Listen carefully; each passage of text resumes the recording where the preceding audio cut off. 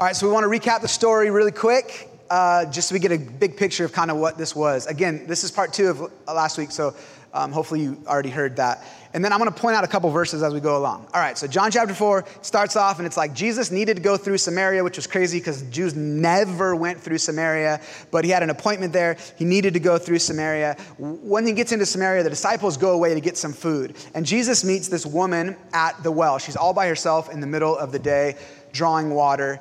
And this woman had been shunned by her community because of her past. And Jesus does something very honoring, actually, by sitting down and even speaking with her, which would have been very rare for a Jewish teaching man to do this with a woman from Samaria who had her past. But he does it. He honors her, asks her if she can help him, which was very dignifying for her, by getting him some water. They begin speaking. She's kind of tripping out. She's like, actually, before they speak, she's like, why are you even talking to me? Right? And then he says to her, this is the first verse I want to point out. In verse 10, Jesus answered her, if you knew the gift of God and who it is that asks you for a drink, you would actually have asked him, he's speaking of himself, and he would have given you living water. The implication here is that, woman, there's something happening here that's a lot bigger than what you can see, but you're not able to recognize it. If you were, we'd be having a much different conversation than we are having. But she doesn't get it. Jesus tells her then, hey, I know about your 5 husbands. I know about the man that you are living with who's you're not married to. And for a moment, she begins to engage with that, which probably would have been really hard for her to hear. But then immediately changes the subject and begins to talk about this social, religious issue about where should we worship? Where does God want us to worship? Which we'll talk more about next week. Jesus finally reveals that he is the Messiah. Her eyes are open and everything starts to make sense. Everything that she was previously distracted by suddenly doesn't matter. She drops her bucket and she goes back and tells the people in her community that she has just found the Messiah who knows everything about her. Meanwhile, the disciples come back from getting food. They're tripping out. They're like, why is Jesus talking to this Samaritan woman? What's happening? And Jesus says to them in verse 35, here's the other verse I want us to see. He says, don't you have a saying? It's still 4 months until harvest. I tell you, open your eyes and look at the fields. They are ripe for harvest. The implication is the harvest is right here, right now. There's something happening if you could just open your eyes and see. The woman comes back with her community. Jesus communes with them, stays with them. Many are saved. It is a great revival. And great worldwide movements are made up of millions of individual moments like these ones. Jesus is bringing revival right here. But as we saw last week, both of these groups, the woman and the disciples, are missing it. On one hand, that's encouraging to me because I'm like, well, I guess God could be doing something and people could totally be missing it. But on the other hand, and more importantly, I don't want to miss it. And if something is happening, we should want to see it because you can't participate in something that you can't see. Jesus, help us, Lord, to care, to want to even see. So the question I would like to answer today, or at least try to, is why is it that sometimes we fail to see? I think there's some clues here. I'd like to identify 5 reasons. There's probably more, but what I see is 5 reasons in this chapter of the Bible. We'll see the first 3 reasons with the woman, the last 2 with the disciples. Why is she missing it? Is it possible that maybe her vision was impaired by other things? I would like to propose that yes. It appears that number 1, debilitating shame had blinded her from seeing God's gift and God's face. He's like, if you knew the gift of God, and who it is. She couldn't see God's gift. She couldn't see the face of God in the Messiah. She couldn't tell what was happening, right? Now, John makes sure to tell us in verse 6 of this chapter that she was at the well at noon. Everything in the Bible is there for a reason, okay? She's at the well at noon. Why is this important? Because women in the first century usually were the ones who would go and get water for their families from the well. However, they always did it together in a group, and they always did it early in the morning before the hot desert sun had heated up the dry desert air. But she is there by herself at noon. Why? Well, verse 18 tells us that she had been married 5 times and she was now living with someone who wasn't her husband. Why did she go to the well at a time of day when she could be sure that no one else would be there? Shame. The level of shame that this woman would have experienced day in and day out would have been almost unbearable and absolutely inescapable. And so she hid in her shame. Because shame forces people into isolation. Remember in Genesis 2:25, it says that Adam and his wife Eve were both naked and unashamed. Why does the Bible tell us that they were naked and unashamed? Like, so specific. Well, because the chapter after this, Genesis 3, that all changes. Adam and Eve disobey God. In chapter 3, they eat of the tree of the knowledge of good and evil. And Genesis 3:7 says that then the eyes of both of them were opened and they realized that they were naked. And so they sewed fig leaves on themselves and made coverings for themselves. And they hid from the Lord God. What changed their minds about how they felt of their nakedness? Shame. They now understood their capacity to do evil and that they had wronged God, and they were overwhelmed with the shame of their disobedience and sin. Shame is the awareness of our depravity, plus our separation from God, coupled with an awareness that there's nothing we can do to fix it. And so we hide. But also, the other thing that shame does is it pushes us so low and convinces us so deeply of our unworthiness and lack of value that it actually prevents us from receiving anything good, even from God. Shame forces us into isolation and forbids us from receiving good things. I had a friend a couple of years ago who was so full of shame that when his birthday came that year, he wouldn't even allow us to throw him a birthday party because he, quote, wasn't deserving of that kind of love. It's no wonder that Jesus says in verse 10 that this woman can't see or receive the gift that God has for her. It's what shame does. But Jesus came to lift us and her from our shame. Remember, God came out to Adam and Eve to pull them out of hiding. Jesus came out and found us to do the same, and he's doing it even now if we'll let him. The second thing we see as a possible hindrance to this woman's ability to recognize what's going on is that, number 2, pressing earthly needs had obstructed her view of eternal things. Jesus tells her in verse 13, he's like, everyone who drinks this water, the well water, will be thirsty again. But whoever drinks the water that I'm going to give him will never thirst. Beautiful, eternal. The woman says to him, sir, give me this water so that I may not get thirsty and have to come to this well anymore. Jesus is like, I want to give you eternal water. And all she could think about is her physical need for H2O. Sometimes our immediate practical needs can become so big, or our view of them so big. Look, just take your hands, put them together like this. Okay, this is like your need. This is your practical need right here. It's like, yeah, it's there, but it's not gigantic. Now put it this close to your face. When our view of our practical needs becomes like this, they become an obstacle to us seeing what is right in front of us. Try to look right on the other side of your hands without opening your fingers. That's what Jesus was right there. Jesus was right on the other side of her huge need. The gift of God right there, the Messiah right there. She couldn't see him. Because the perspective of her need had become so big, it had totally eclipsed the bigger thing that was right there. This is a solar eclipse, right? That's what a solar eclipse is. This tiny little moon, 400 times smaller than the sun, gets in just the right spot that it totally eclipses and obstructs our view of the gigantic, powerful sun. Isn't this so often us? Our very real, temporal, but real needs become so big to us that they obstruct our view of the bigger thing that God is actually doing right there. Now, don't get me wrong. God cares about our needs, big or small. He really cares about them. But that's the point. Because he so deeply cares, we don't have to worry.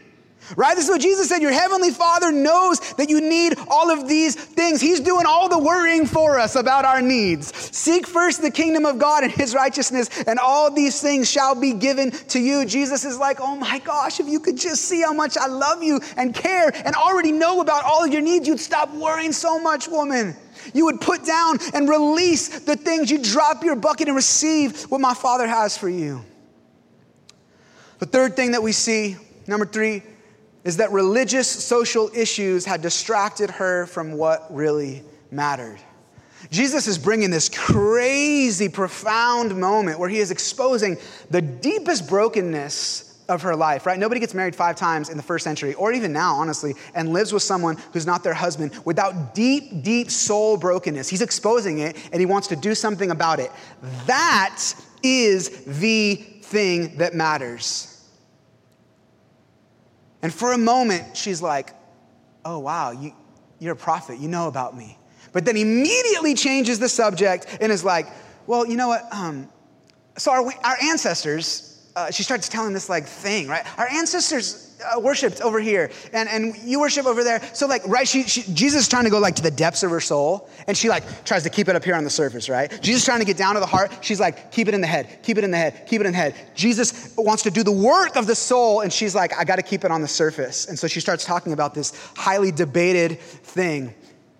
It's a distraction from what God is trying to do. You know, in Ephesians 6, it says that the fiery darts of the enemy come at us.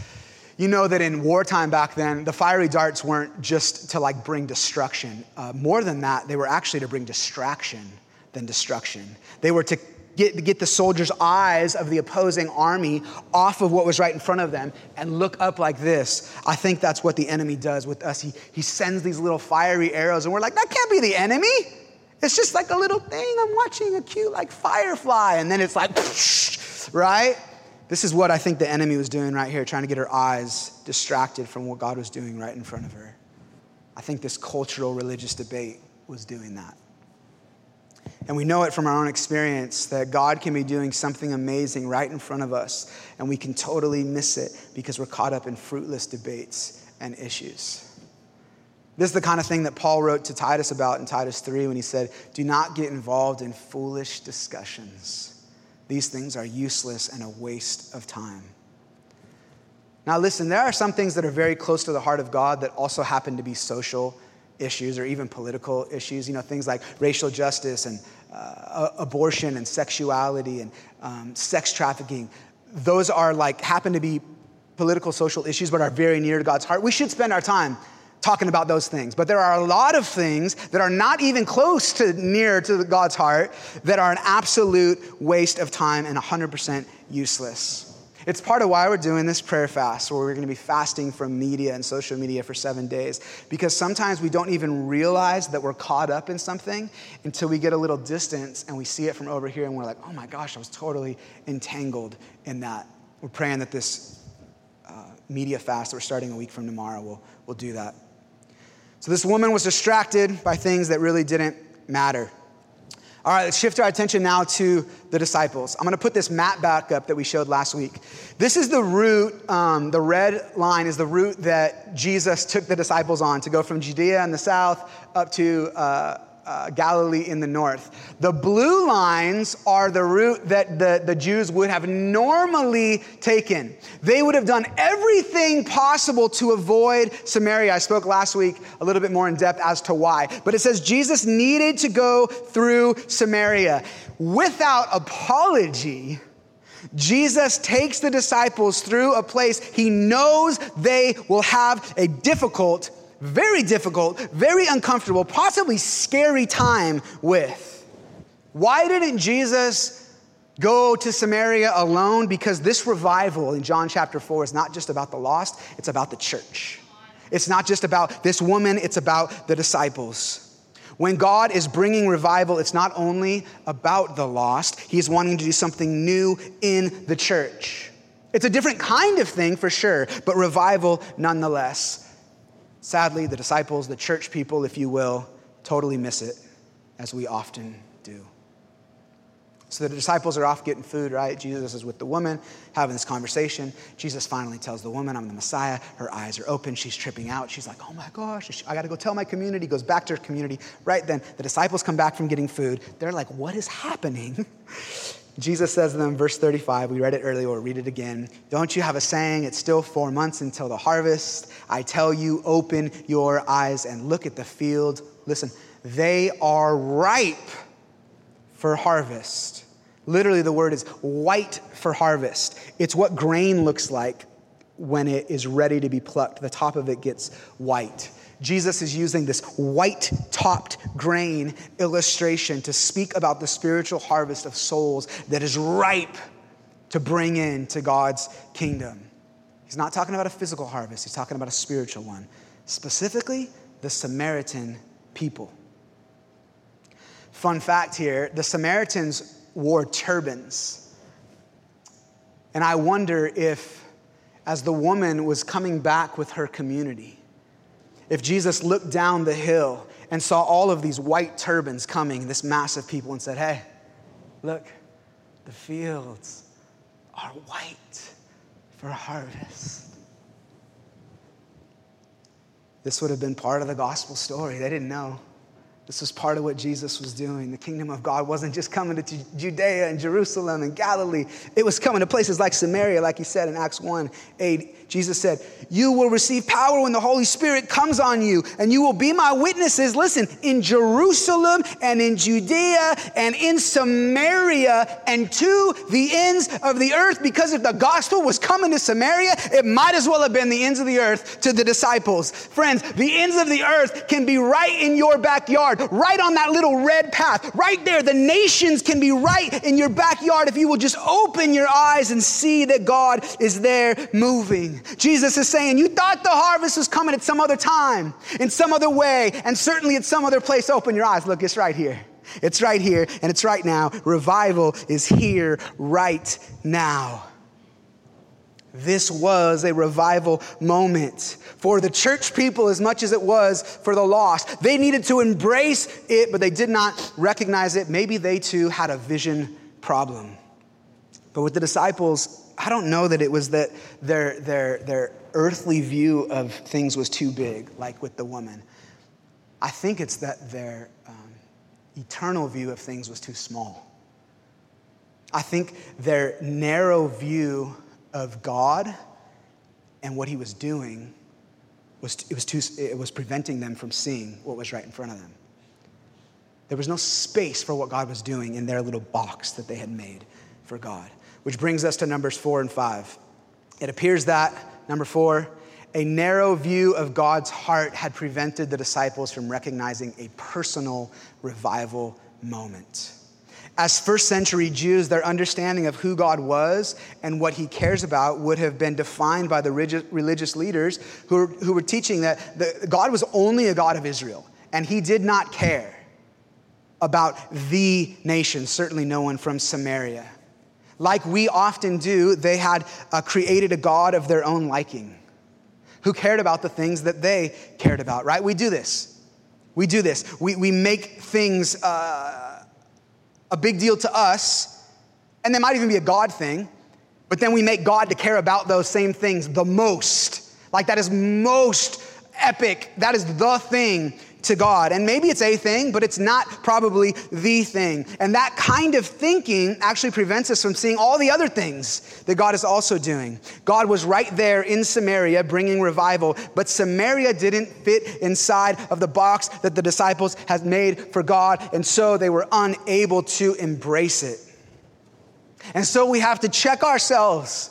Listen, if you think that you have such a complete understanding of God that there's no more room for discussion or expansion, you need to beware. Isaiah 55 says that God's thoughts and ways are high above ours. As high as the heavens are above the earth, so are his thoughts above ours and his ways high above ours.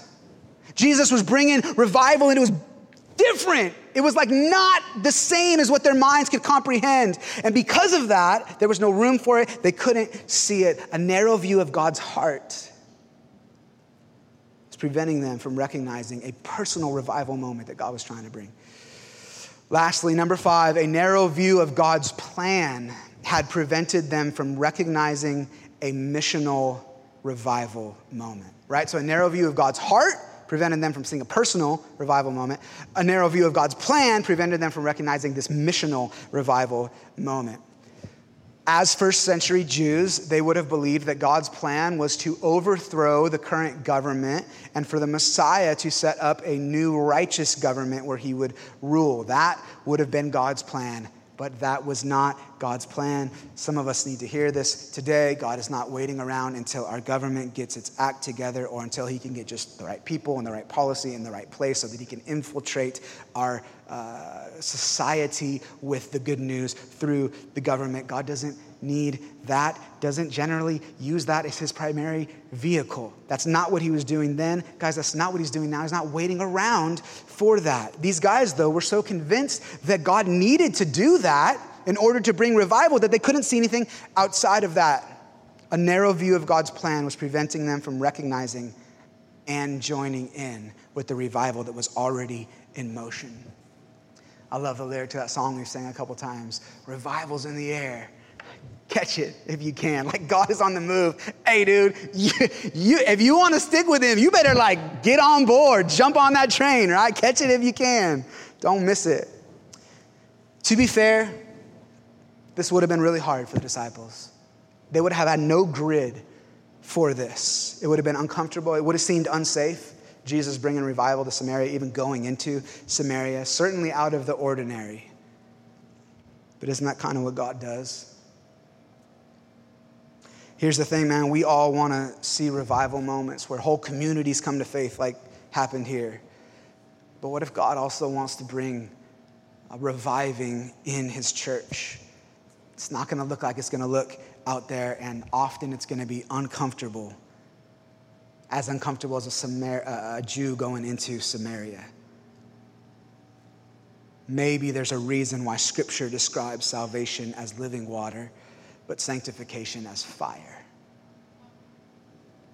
Becoming more like Jesus can sting a little bit.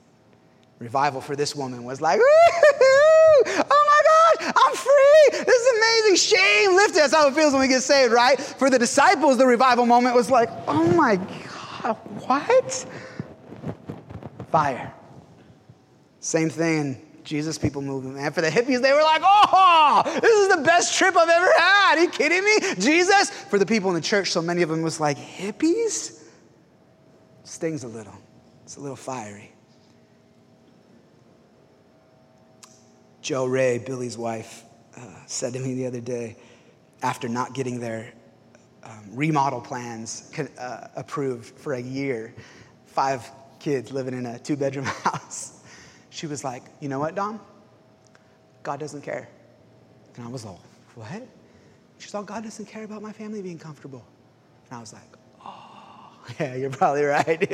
I don't think God doesn't care about our American dream comfort. If you own a house, you're among the 1% of richest people in the entire world. Yeah, God probably doesn't care that much. And often sanctification is uncomfortable. God cares about our lives producing fruit and us becoming more like Jesus, which often comes at the expense of our comfort, not as a result of it. And so I say, Jesus, send your Holy Spirit fire to wake us up, to disrupt your church if that's what you need to do. And I wonder if maybe part of this whole COVID thing right now is about God disrupting what we have been comfortable with in his church, so that we can get on board with the new thing that he is doing. The question is, will we recognize it in order to participate in it? I'll end with this. When Jesus finally tells the woman that he's the Messiah, her eyes are open. She's like, oh my God, you're the Messiah. You know everything about me. And she's like, and you love me? And you've been sitting, you want me? What? Her eyes are open and everything changes. Check out what happens in verse 28. This is so important. Then leaving her water jar, The woman went back to town and said to the people, come and see a man who told me everything I ever did. Could this be the Messiah? Leaving her water jar, the whole reason she came to the well in the first place was to draw water. It was everything she was there to do. But when her eyes were open to see who Jesus was, she opens her hands and lets go. We got to see this. This water jug represents so much. It represented her shame. It represented her identity. It represented her loneliness. It represented all of her failed marriages. It represented her hiding. It represented all of it, her thirst, her physical needs, all of it. And I think the Holy Spirit led John, said, John, don't forget about her leaving the water jug there, bro. You write this down. You write this down. Because he wanted us to know that when we see Jesus, like who cares? I don't care. Like take that thing. I don't care. We let go. And letting go is exactly what needs to happen if you are going to grab hold of Jesus. Katie, just stand up and hand me that plant right there. Just hand it to me. Just hand it to me. I'm holding my water bucket. Just hand it to me. Just hand it to me. I can't grab it. There must be a letting down until I grab hold, right? There has to be a letting go of the thing we're holding on to in order to grab hold of that which is eternal. And listen, we've all got our water jugs today, guys. We've all got our water jugs, something that we're holding on to that is preventing us from holding on to the living thing that God wants to give to us. And for some of us, that's shame, man. God is like, let go of that. Let me have that.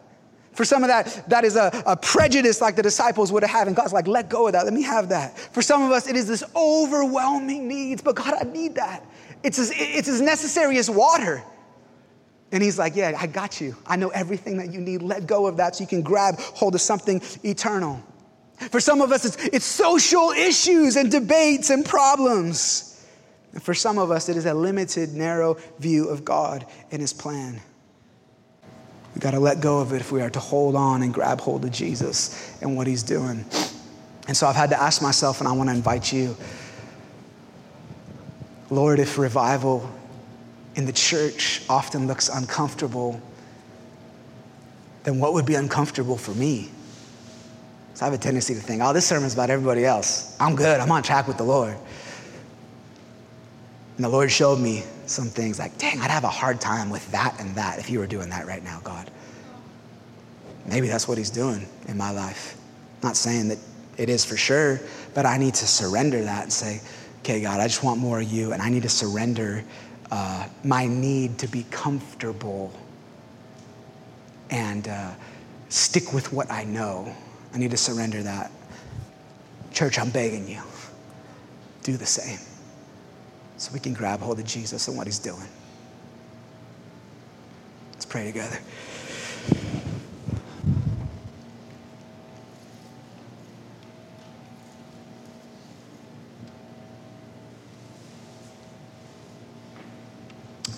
God, we pray that you would shut up the noise that prevents us from hearing you calling.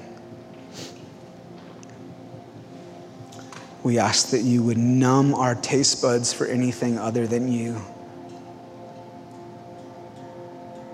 I feel like so much of this season is like a mug of coffee that's too hot. It burns our tongue, and then we come to taste and see that the Lord is good. He's like, it doesn't taste that good. God, heal our spiritual taste buds so we can taste and see that you are good.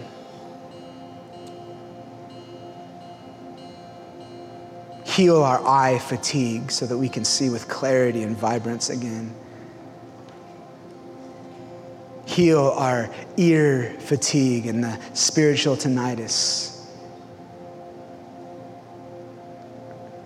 so that we can hear again.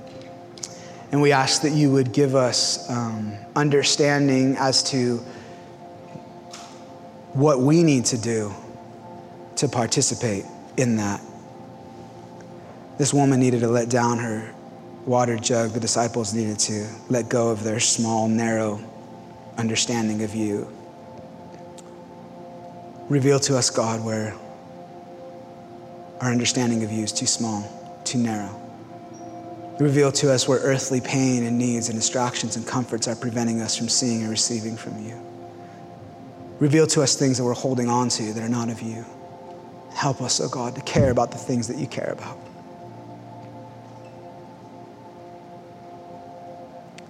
We're going to sing a song now. It's just this simple prayer. It's beautiful. It's perfect for what we're talking about right now. It's put into a melody so that we can sing it as a prayer. It just says, open our eyes, Lord. Open our ears, God.